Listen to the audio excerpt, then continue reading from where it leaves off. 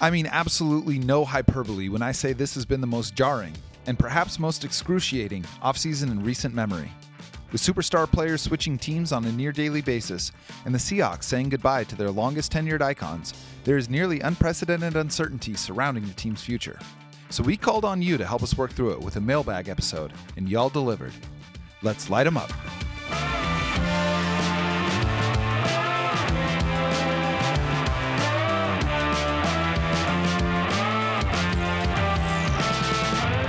I'm Jackson Bevins, and this is Cigar Thoughts.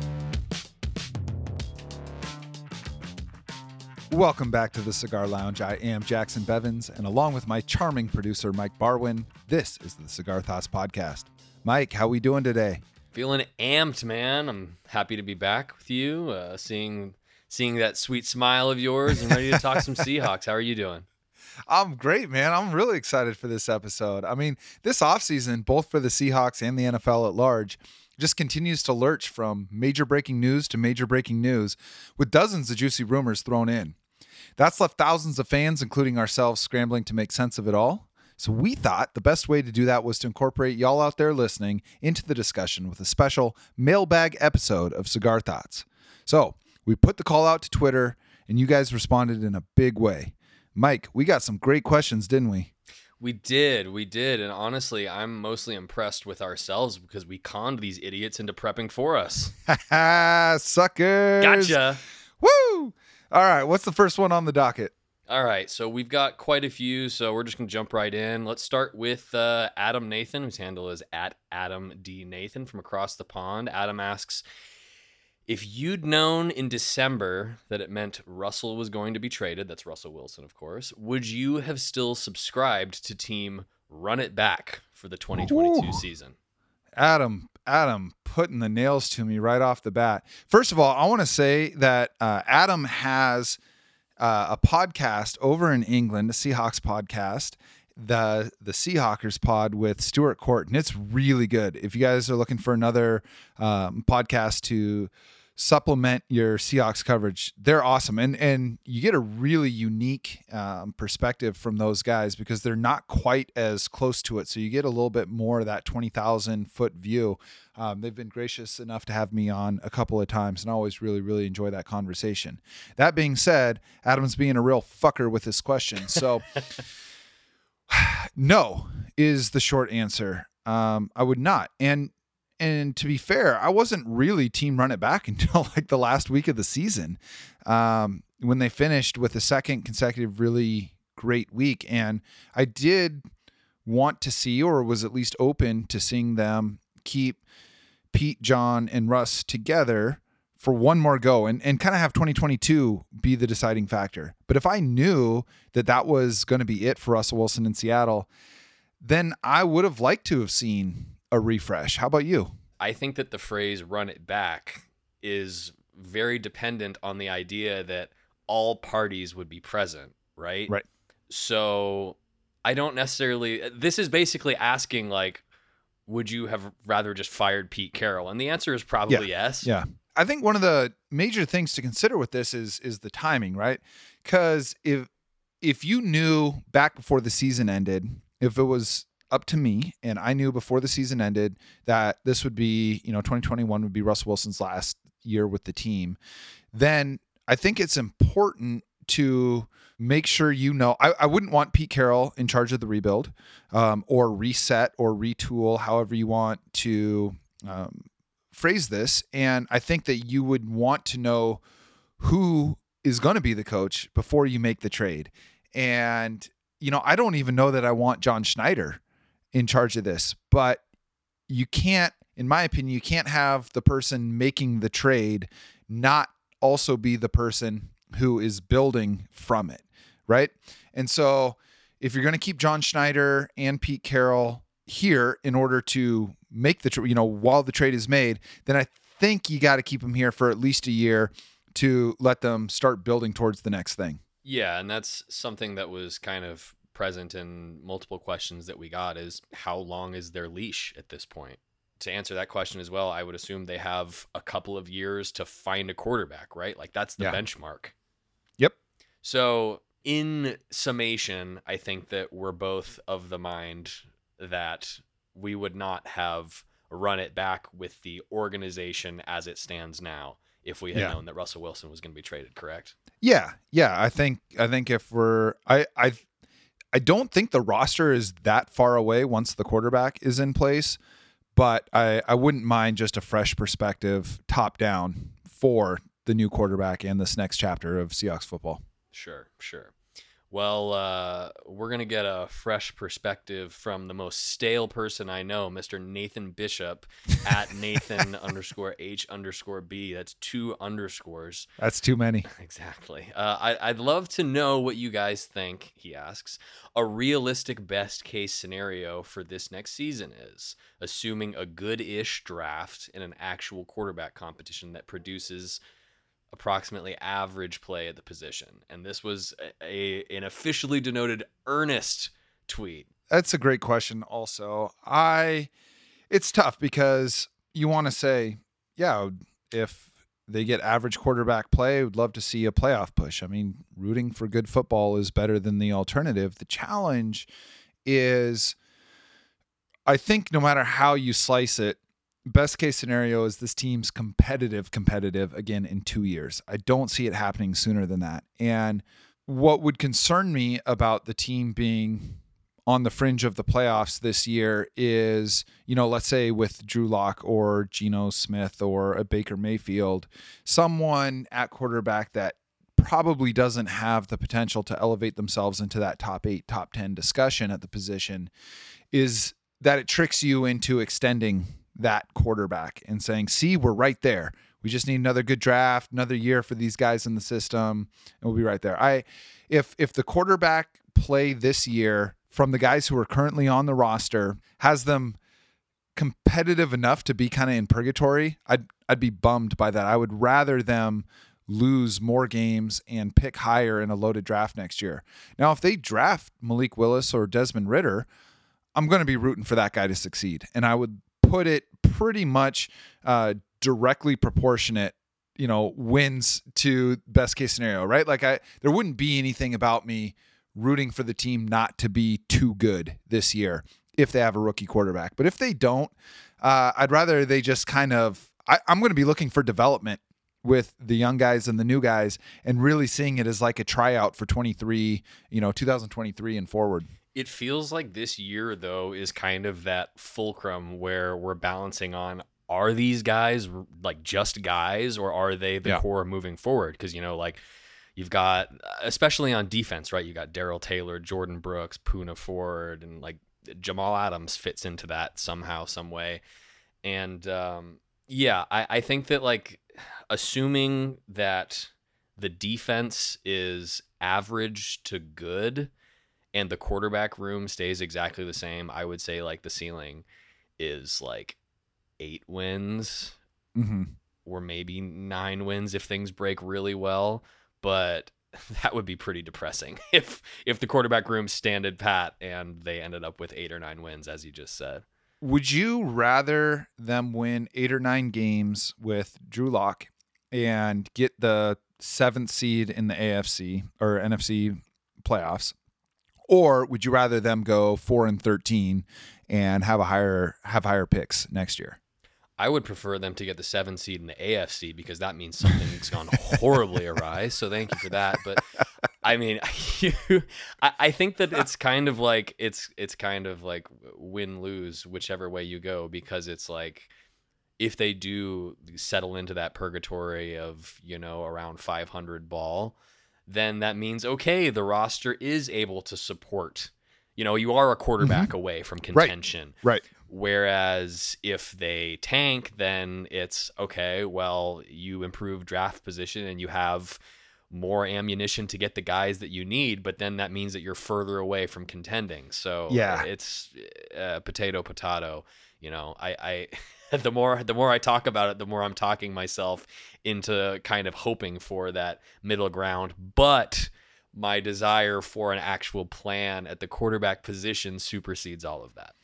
Yeah, and the more that I think about it, and the conversations with Davis and Griff recently on this show have helped crystallize this, I think I'm leaning towards just punting on quarterback this year and taking advantage of 3 really high picks in this draft and attacking cornerback, edge rusher, and offensive tackle with those picks. And I'm trying to approach 2022 the way that I approached 2010, which was, okay, there's something new happening here. It's very unlikely that they're going to be competing in any meaningful way this year or maybe even next year. But are we seeing the guys who are going to be a part of this when it happens? And in 2010, we absolutely were. And then 2011, 2012, which is when we saw Earl Thomas and Bobby Wagner and Russell Wilson and Cam Chancellor and Doug Baldwin and Richard Sherman and these guys who just became the faces of a very, very good football team. We were watching that, rooting for development. And I think that's what I'm going to be doing this year. The thing is, I'm not in favor of tanking. This isn't like playing dynasty fantasy football where it's just like, oh, well, I'm not competing this year, so the worse I do, the better picks I'm going to get. These are real people and attitude matters, and being okay with losing. You don't just turn that around. I think that I want to see this team be really competitive in every game. I'm just not going to be as tied up in whether they win or lose as I have been for the last 8 or 9 years. Let's move on to the next one, because I think that kind of ties into what we were talking about, you want to maybe punt on quarterback this year. This is from Suntown at Suntown196. Would it be wiser to throw every resource at finding a quarterback, then figure it out later, or build a roster and then look for a quarterback to finish the deal? Ooh, I love this question. I don't think there's one right answer on this. I'm with you. I think that if you have a true bona fide superstar potential quarterback, that trumps everything. If you have a path to getting that this year, then you do that. You don't pass up the opportunity to do that. I don't think there's one available anymore. I think there will be next year. We're going to see a lot of shakeup. It used to be that quarterbacks, really good quarterbacks, they didn't switch teams really. And in this era of player empowerment, that's not the case anymore. They wield a lot of power with their organizations and they're using it. And also, we're just seeing quarterbacks come into the NFL more ready. I mean, the way these guys are trained from 7th grade on, the Manning Passing Academy, the Wilson Passing Academy, these guys are being trained by NFL players, and they go to these collegiate programs that are basically run like NFL teams. They're the face of those franchises from a very young age. I just think there's going to be more opportunities in 2023. So philosophically, I think you can do it either way well. I think Seattle's situation right now, it's better to build the house and then move the quarterback in than the other way around. Yeah, I don't think that you have to pick one or the other. I mean, you want to use a couple of Pete-isms here. It's like always compete, right? Like you always want to look for new quarterbacks.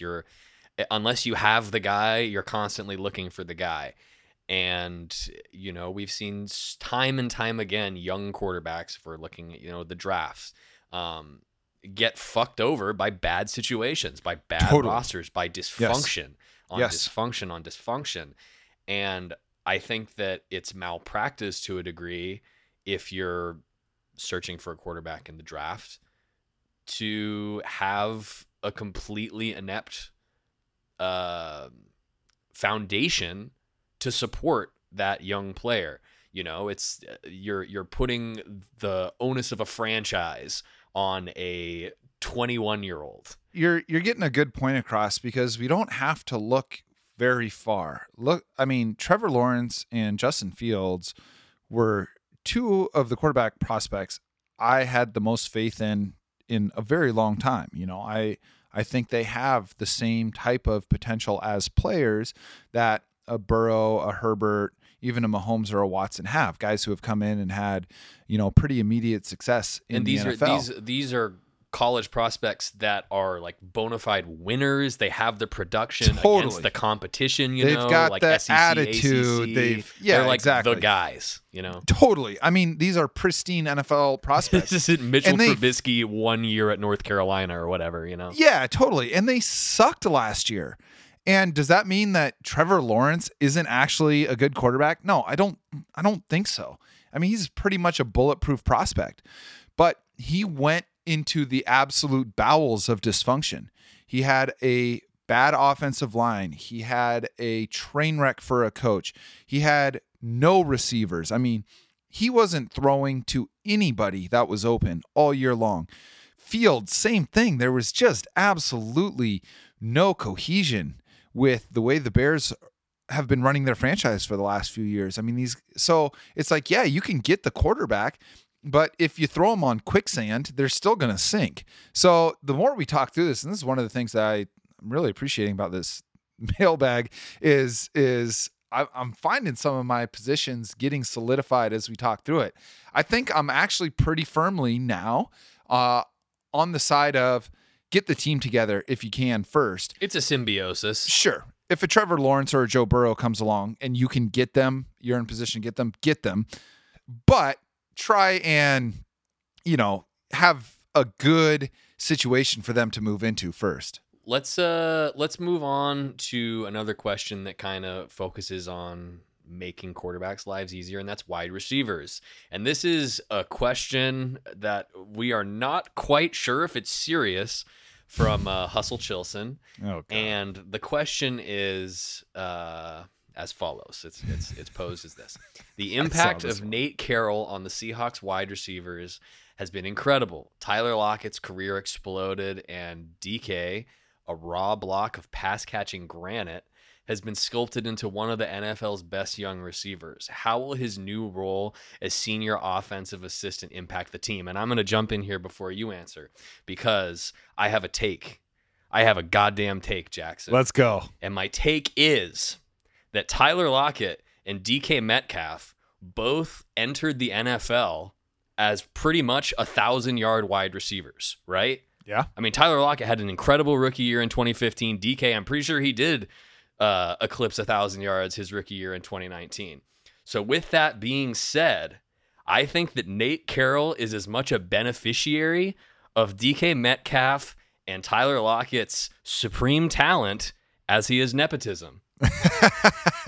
Yeah, I gotta say, I love Hustle Chilson, but he is always just straddling the troll line. And I think I appreciate this question because it can be taken in earnest. And assuming that it was meant in earnest, even though it wasn't, I would say, I don't really give a shit about Nate Carroll being the receivers coach. I don't know that he would be. That's our new podcast tagline. We don't give a shit about Nate Carroll. I mean, maybe he's a good coach. I don't know. I don't know. I know that he's Pete Carroll's son, and I don't love that. That we've got that aspect on our coaching staff, but I think that Pete Carroll's done a pretty good job of hiring coaches overall, and the receivers have always been good for the last 10 years, at least the top receivers on the team.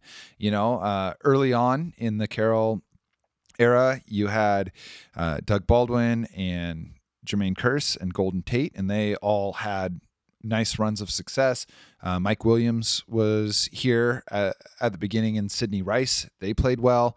And then since then, you've had Lockett and Metcalf. So, the track record's good with wide receivers, but I do agree with you, Mike, that Tyler Lockett and DK Metcalf were built for NFL success, and they had an elite quarterback throwing to them their entire careers thus far. So, yeah, I'm sure that Nate Carroll has improved their game somewhat.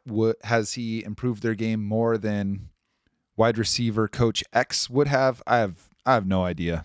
Yeah, I mean, as we have often said, as of today, we don't give a shit about Nate Carroll. I mean, we've been saying that for minutes, seconds on end, maybe even minutes.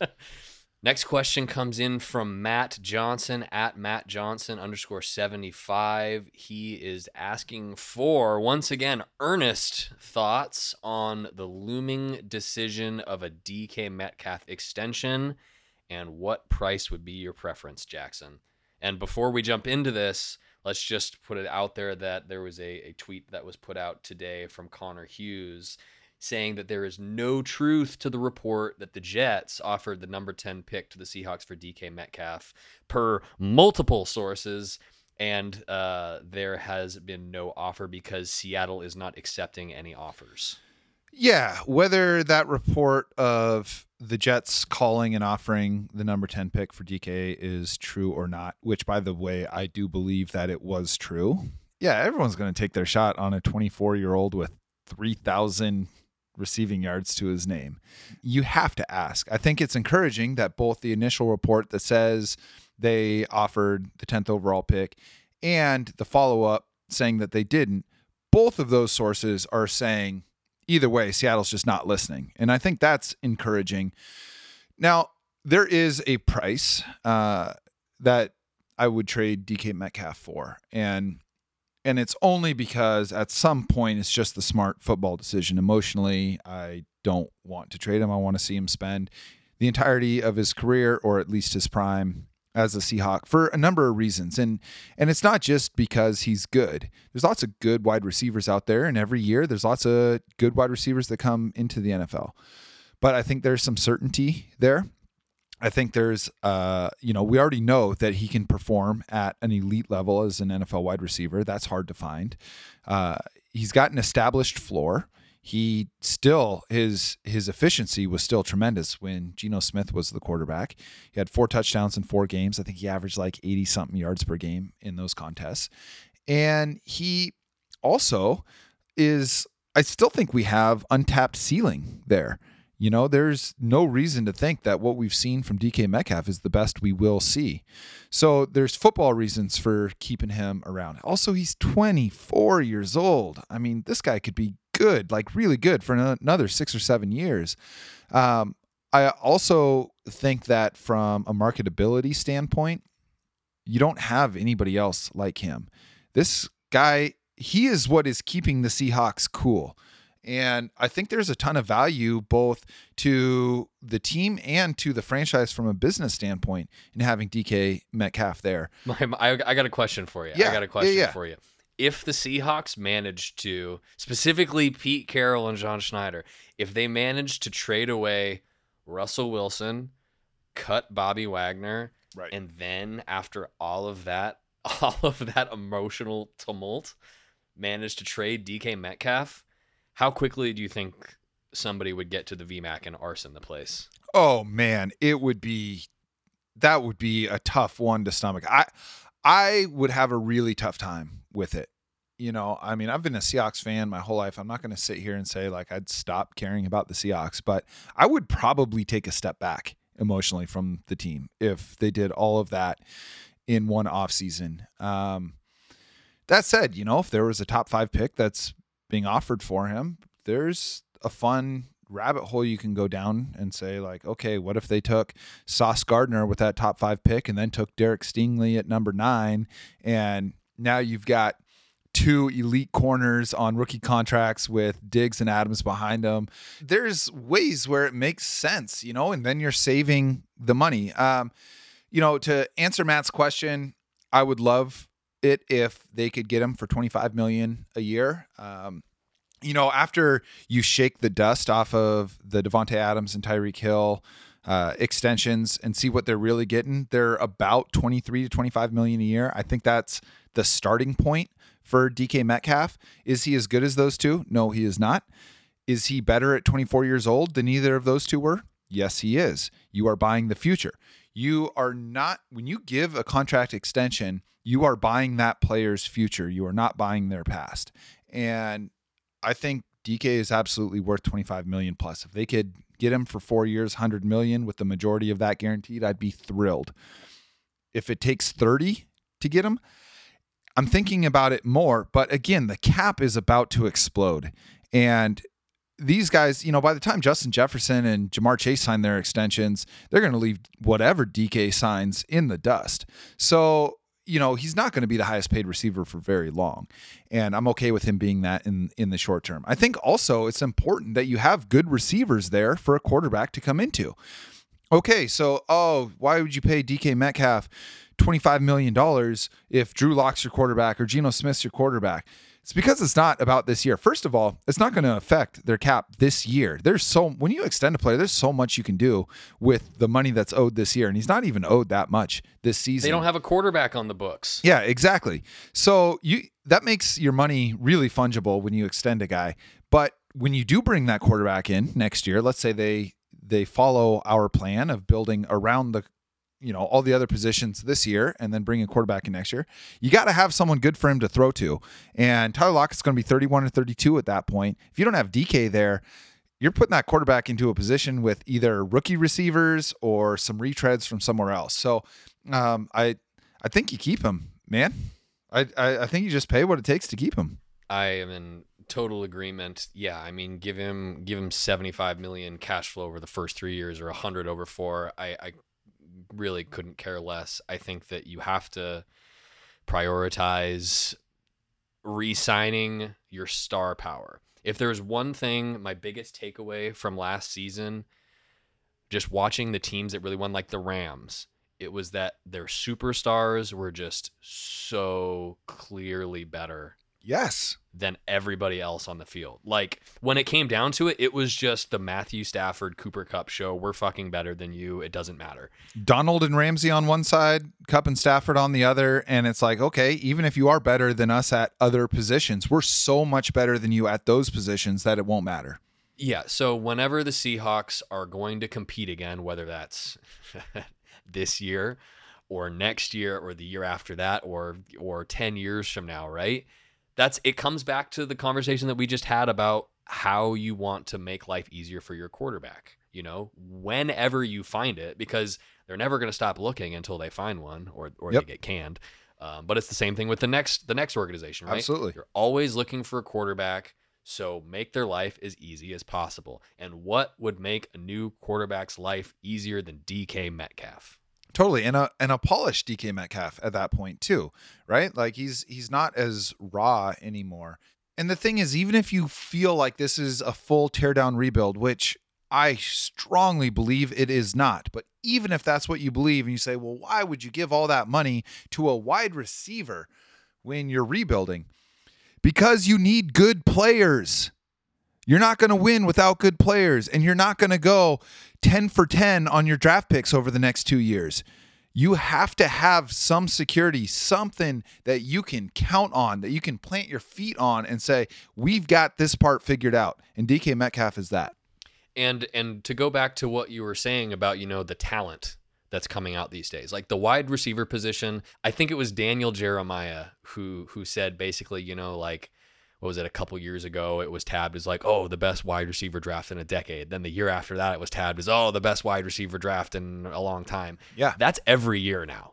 These guys are really good. Every single year. The wide receiver pipeline is insane. And with that being said, I still don't think that means you should trade DK Metcalf, because we've seen so many times with the Seahawks or other teams, you need 3 wide receivers. Yeah. And you need 3 good ones to be competitive in the age of passing.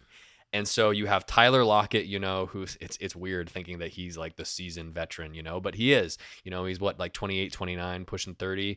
DK is a 24, 25-year-old brute who has all-pro potential, and you have Dwayne Eskridge. But the thing is, supplement your strengths. You hammer your strengths so hard to the point that you can overpower your opponent with that strength. Bash him over the head with it repeatedly. Absolutely. Absolutely. If you want your boat to go faster, you put wind in your mainsail, not your smaller ones. So I'm with you, man. And it's like, yeah, these receivers that are coming out are really good.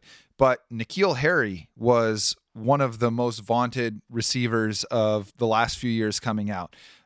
You've got Andy Isabella and JJ Arcega-Whiteside and Terrace Marshall. And these are highly drafted wide receivers that Laviska Shenault, they haven't materialized yet. Maybe they will at some point, but the early returns aren't looking good. It's not like, oh yeah, we'll just draft whoever the next great looking wide receiver prospect that falls to us is, and we'll be fine without DK Metcalf. Like, being a really good NFL wide receiver is hard.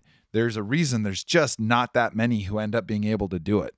And the thing about extending DK also is, it, not that they haven't shown an affinity for doing so in the past, but it shows, if you're that young superstar player or that young ascendant player, we're willing to give you a bag. Yep. And so that brings us to our next question from Jeff By. And Jeff asks, do you believe there has been a shift in how the team has treated players, both in general and more specifically long tenured? Whoa, man. It's a great question. I think yes. I think a lot of that is probably just a little bit of natural progression in that when Pete Carroll and John Schneider first came in, there weren't a lot of players in place that were going to be a long-term part of the program. And they really brought all of those guys in, whether it be drafting the Legion of Boom or trading for Marshawn Lynch. And so they were there for the full arcs of those players' Seahawks careers, and relationships change. They can get stale.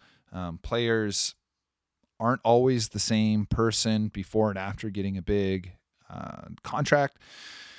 They also did. I mean, you're committing to these guys early when they're 20, 21 years old. I think about the difference in myself between being 20 and 25, and it's huge. And I was still a friggin' shit idiot at 25. But I mean, let's be honest, you're still a shit idiot. I am still a shit idiot, but hopefully less so than I was at 20 and 25. And these guys are evolving and maturing with tons of attention, tons of pressure, and tons of money. And so, I'm really bummed by how the Bobby Wagner thing ended. I just don't see an interpretation of that has Pete Carroll or John Schneider looking good. That sucked. The Russell Wilson, the way that ended sucks too. That feels a little bit more two-sided, and I think you can tell a story on that has Pete and John looking okay. The Bobby one sucks. I was really hard on them for not giving a third contract to Earl Thomas. I was really, really hard on them in retrospect. That was absolutely the right decision. And when the stories came out about how Earl Thomas had changed in the couple of years leading up to him leaving Seattle, it made sense. And that gave me a little bit more pause in terms of being critical of them not extending my favorite players, because we don't see what they see. But man, I don't know if it's because it's so fresh in my mind, but the way that Bobby went out stinks. And, I with Richard Sherman, that's another one that was tough. I don't see a player wired like Richard Sherman ever having like a friendly farewell with the team. I mean, he's built off of slights, perceived or otherwise, and it's part of what made him great. And he was going to use his exit from Seattle, no matter how it happened, as motivation. It's part of what makes him Richard Sherman, and I'm fine with that. The Bobby one just sucks, man. I really wish that had gone differently. I agree. The way that I kind of interpreted the way that it happened was, not to like vindicate Pete and John or whatever, but I figured that was the same day that they traded Russell Wilson, right? Mm-hmm. That must have been the craziest fucking day of their lives. Yes. of their Seahawks tenures. And my guess is that they just kind of flubbed it. And I appreciated the fact that they opened their press conferences, or whenever the topic was brought up, they owned it. Yep, which I appreciated, but yep. It was a bummer. Obviously, Bobby Wagner being a Los Angeles Rams sucks ass, but there was he put out that statement, or it was in a quote from an interview. I can't remember which it was, but he used the line, "Maybe they want to kind of burn that bridge," which was really just like a knife to the gut. It was just like, what don't we know? Like what? It's kind of ambiguous how it went down, so it's kind of a bummer. But to kind of get back to the question as a whole, there's how are they treating franchise icons on the way out, and then also are they disrespecting, the mid-level free agents. Like DJ Reed is another kind of lens through which I viewed this question. Sure. And I mean, I think it's kind of like the Golden Tate thing, right? Like business decisions. I think that the truly negative, harrowing stuff has just been like those, like I said, the franchise legends, Michael Bennett, Richard Sherman, Earl Thomas. It's just all kind of ended sour. And I think that that's maybe inevitable unless you win a Super Bowl in the year that they're going to retire. Right. Yeah. These aren't clean breaks. These are players and coaches who have grown together, and they're intertwined, and they have a lot to do with each other's success. And relationships like that don't break easy.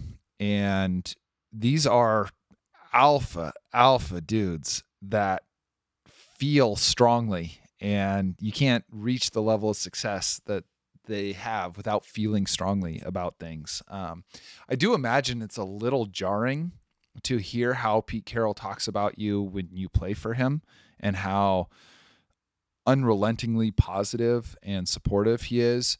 And then to just have the axe dropped like that it's just got to be jilting.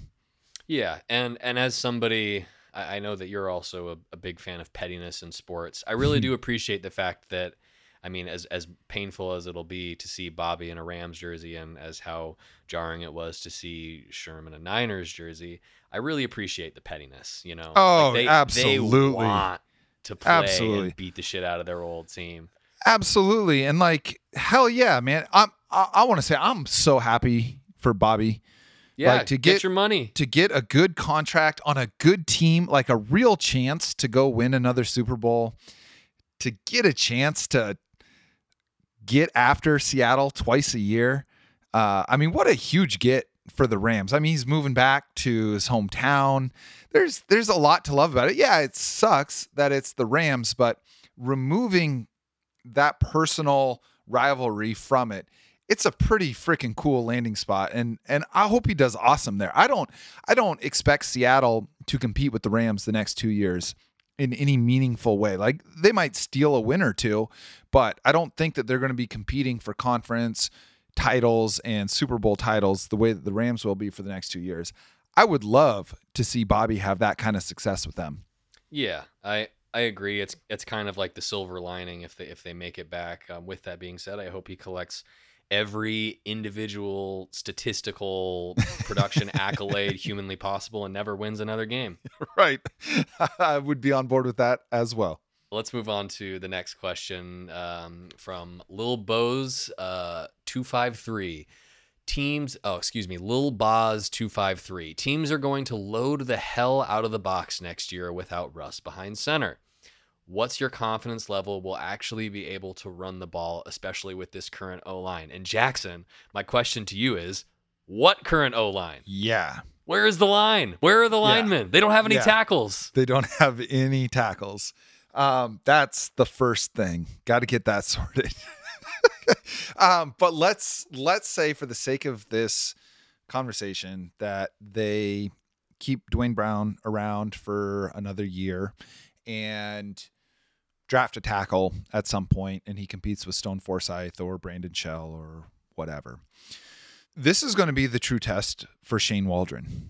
The Rams were able to develop maybe the best run game in the NFL with Jared Goff at quarterback. And Shane Waldron is coming from a philosophy that allowed that to happen. And Andy Dickerson, the new O-line coach. Right. And Andy Dickerson, right, which can't be overlooked. I am more optimistic than I am confident, but it's not like Seattle's passing game was killing it when Rashad Penny was going nuts. Russell Wilson was still working through his stuff, and yeah, Wilson played well those last 2 games, but Rashad Penny had 4 games before that where he was killing it without really that threat of the pass being there, much the way that I don't think it'll really be there this year. So I think a healthy Penny can be still really productive in this offense. And I'm curious to see how Shane Waldron can scheme up whoever their quarterback is, because Russell Wilson has been a short, long type of thrower, and it's unlikely that whoever is quarterback for them this year is going to be the same way. And I think we're going to see a lot more intermediate passing, and I'm hoping that opens up things for the run game, stuff that develops quicker than Seattle's offensive plays have for the last 10 years. I would say my confidence level is a 5, but my optimism level is like a 6.8. I think I'm right there with you. I mean, it really was a bonkers way to close out the year, because I mean, we haven't. Chris Carson is an incredible back, and Marshawn was obviously an incredible back, like Hall of Fame caliber player. This was just like different, right? It's a different type of player. It's home run hitting ability. And so you look back at those games, and you know, the NFL, if there's one thing that it's going to do as a collective, it's going to adapt, and it's going to try to neuter your biggest strength. Yep. And so, you know, as we've discussed ad nauseum, the Seahawks don't have an upper echelon quarterback at the moment by any means. So, you know, that they know that Pete Carroll is going to try to run the hell out of the ball, and they're going to try to limit its effectiveness to almost nothing. Yeah, you know, I think one thing too, if they do want to load the box, if they want to drop a safety into the box and play 8 guys close to the line of scrimmage, that might actually be helpful for the quarterback. Yeah, exactly. That's what I'm saying. They like kind of actually established the run like a full year prior. Yeah, right. Because now you're not bracketing DK Metcalf. And that was one thing teams were doing a lot last year. If they weren't stone cold double teaming him, they were shading a safety or slipping a linebacker out underneath him. That's going to be hard to do if you're gearing up for the run, because you don't respect the pass. So, you know, we tend to look at seasons as this monolithic thing. They were good at this season and bad at this season. But in reality, on a micro level, on a game by game level, it changes. Teams go through stretches of being really good at one aspect, and then now that that's on tape, defenses adjust. And so they have to, you know, the offense then has to adjust what makes them successful. And there's a give and take throughout a season.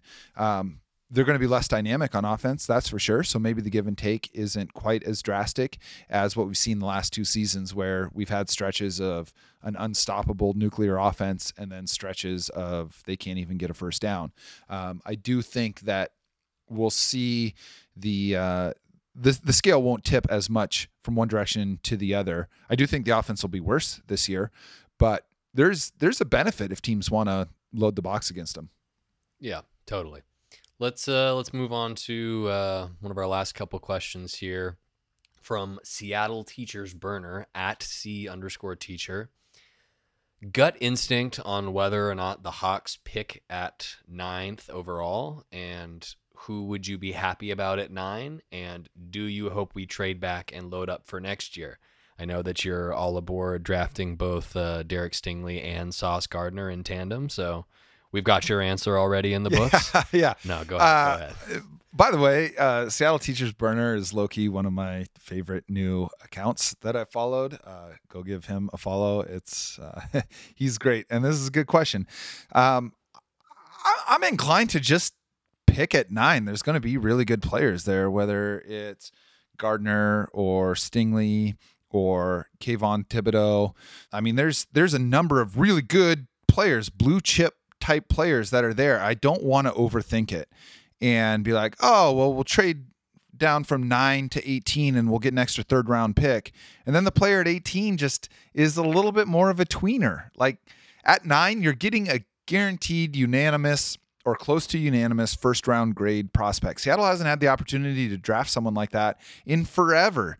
So I don't want them to overthink it. If they can pick up a day 2 pick to move from 9 to 12 or something, and they know that there's still guys there that they like, sure, let's do it. But I would love to see them stick at 9 and leave with either Thibodeau or one of those 2 corners. That's exactly what I was going to say. Basically, like, if they're going to trade down, I hope it's not too far. I don't want them to plunge over that talent cliff, you know? Right. And it happens sooner in the 1st round than I think a lot of people realize. Yeah, and I mean, we were having the conversation of, oh, is this going to be another 2013 draft? And that's, well, who knows? But like, it seems that that's maybe not the case. But we tend to romanticize these prospects in the moments leading up to the draft. The value of a draft pick is immense until they actually select the player. Right. Yeah, I'm in total agreement. I would much rather them, go get what they believe to be a blue chip corner or pass rusher than, trade down to 17 and get like the third guy on their board at that position rather than, the stud that they're convinced is going to be great. But I mean, the thing I appreciate about the Seahawks, their draft resume has been a bit spotty over the last several years, and that might be generous, is that when they're convinced that it's their guy, they stick and take that guy. They traded up for Darrell Taylor. Didn't they trade up for Tyler Lockett? And, we're running back all the hits here. But my hope is that if they like somebody enough to stand pat, or if they like a few guys enough to go down a few spots, then that's awesome. What I don't want to see from them, it's good process, obviously, but if the Saints are trying to trade up further, they gave up a bunch of capital to, swap firsts this year and next year with the Eagles. I think they gave up a second and a third also, because I don't know if they're trying to trade up for another quarterback or get a couple of guys because they are convinced that they're close to contention. But I don't want Seattle like dropping down to like 18, or something like that. Totally. Okay, so let's flip the question on its head. Is there a player that you would be willing to see them package picks to move up and get? Like put 40 and 41 together to get back into the back half of the first round, or 9 plus 41 or plus 72 to move up a little bit in the first round? Yeah, I mean, I say that now. I'm going to play both sides so that no matter what happens, if the player pans out or doesn't, that I can come out then on you'll top be and wrong, defend right? myself. Exactly. I think that it would make the most sense if it's for a quarterback, if you're going back in for Desmond Ridder. But, we see it year after year. There are quarterbacks that are hyped up to the nth degree, and they end up being virtual nobodies. I would hope that this is of the same level of infatuation as we have been led to believe that there was for Patrick Mahomes or Josh Allen. Like, if you're going to really send it and package picks and move back up into the first round for a quarterback, I hope that it's not just for the sake of getting a quarterback.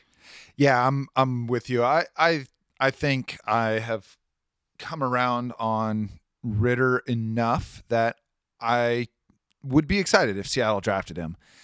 But I'd be excited if they drafted him at 40. I don't know that I would be super stoked to give up, 40 and 41 to move up to 19 and take him or whatever. Look, man, they've done it before. Why the fuck don't they just draft a Hall of Fame quarterback in the third round? I don't understand it. Why don't they just do that? That would be the year? best. Yeah, I'd be on board with that.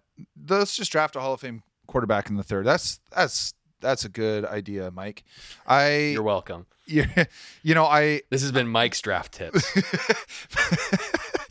Malik Willis is the most exciting quarterback in the draft because there's a story you can tell about him that sees him being this ultra dynamic dual threat quarterback. He's the clay that NFL coaches love to mold. Yes, he is. It's within his range of outcomes that he kicks ass. I don't see him lasting till 9. He's the one guy where if he was there at 9, I might be like, man, maybe we take our shot at that guy, just because there is a decent chance that he ends up being awesome in a way that I don't think the other quarterbacks have in their range of outcomes. But I don't see how he gets past both the Lions and the Panthers. David Tepper is just chomping at the bit right now. It doesn't matter. He doesn't give a shit who the quarterback is. He's just like, I need somebody. I am so sick of Sam Darnold. I hate his face. I don't want to look at him anymore. Well, they've just flubbed that situation so poorly. They've had some really good players there, and I think that they could have been contenders these last 2 years with good quarterback play, but Man, yeah, now it's almost like they're desperate. And I just don't see Willis still being there at 9, and he's not a guy I would trade up for. Yeah, I'm in total agreement. So, one last question, Jackson. All right. This is very nuanced, very thorough, very dense. It's my favorite part. It's from Jacob at J Cup Hinson. The question is, Jackson Bevins, are we fucked? Are the Seahawks fucked? Are we collectively fucked? That's the most honest question. We collectively are fucked. Like, zoom all the way out. We as a species are fucked. But zooming back in to the Seahawks, yes, the Seahawks are fucked. This is what happens when you take this approach. Like, can they unfuck themselves? Certainly. There's a myriad of paths that they can get themselves right back into position. There's being fucked is not without its potential benefits, but the road to being unfucked is difficult and you need a lot of things to go your way. But currently, they don't have a quarterback of the future. One of their running backs has a broken neck. Their 2 receivers are both at the subject of tons of trade rumors. They don't have any offensive tackles. They don't really have any defensive linemen with any real, like, big time upside. They just lost probably the greatest defensive player in franchise history. And I don't even know if we have our cornerbacks. So yeah, they're fucked. But they have a lot of opportunities to make it right. Yeah, they're fucked in the short term, and that's okay. I have made my peace with it, in the aftermath of the Russell Wilson trade. But one thing that gives me some hope is I don't think there's any part of Pete Carroll that has the patience or intention of doing a slow retooling here. I think he wants it to happen quick. And you know what? Whatever happens, let's make it happen quick and let's know whether or not it's working out. Very much so. And something that I'm honestly looking forward to be different. I mean, obviously I would prefer if Russell Wilson was a Seattle Seahawk. I think that is same. The ideal scenario. But the way that we watched games became very different over the last several years because most of the games are games that they're supposed to win.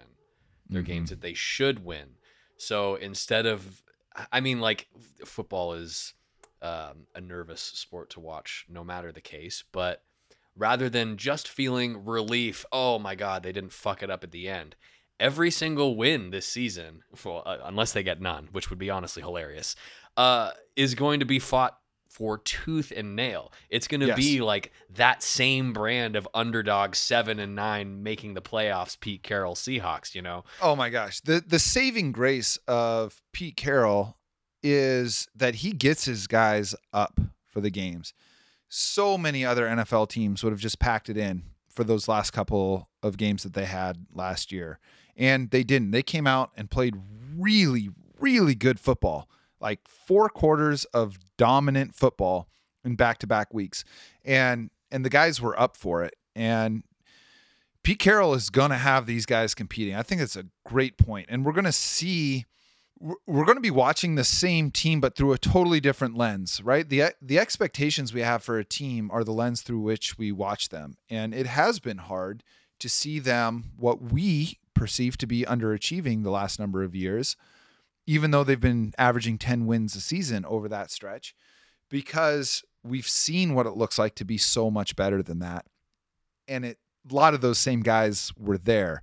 So now we get to let go of all of that. And I think every win is just going to be a blessing. But mostly I'm just going to be watching for development. Totally. And we kind of got an appetizer of that vantage point when Russ went down, when Geno Smith was playing. And, the Steelers game that came down to the last possession, the turnover, the Rams game too, like the Saints game was close to the end. Like those are the types of games that the Seahawks are going to be playing all season long, unless they get their asses walloped, which is not outside the realm and of possibility, and that's okay too. Right. But you know, it's going to be a different genre of rewarding to watch them if it ends up being rewarding. So I'm just excited for something different, if nothing else. Yeah. Well, these were great questions, man. I feel like my view of this team has evolved over the last hour. Yeah, they're fucked. They're fucked, man. They're fucked, but hopefully on the path to unfucking. So we really appreciate all you guys sending in these questions. This is definitely something we'll be doing more of in the future. Really did give us an opportunity to explore some of these issues in a way that I appreciate a great deal. And for those of you listening, please make sure you're subscribed to this podcast so you don't miss an episode. And feel free to follow us on social media as well. You can find me on Twitter at Jackson Bevins. That's JACSON. Mike is at Mike Barwin. And the show itself is at Cigar Thoughts. You can also find us on Instagram at Cigar Thoughts NFL and on Facebook at Seahawks Cigar Thoughts. Of course, you can listen to this show and read every article at fieldgoals.com/cigar thoughts. And if you're listening on Apple Podcasts and like the show, drop us a 5-star rating and leave a quick review. Y'all have been incredible with this support. We are eternally grateful for it. We will be back soon, but in the meantime, onwards and upwards.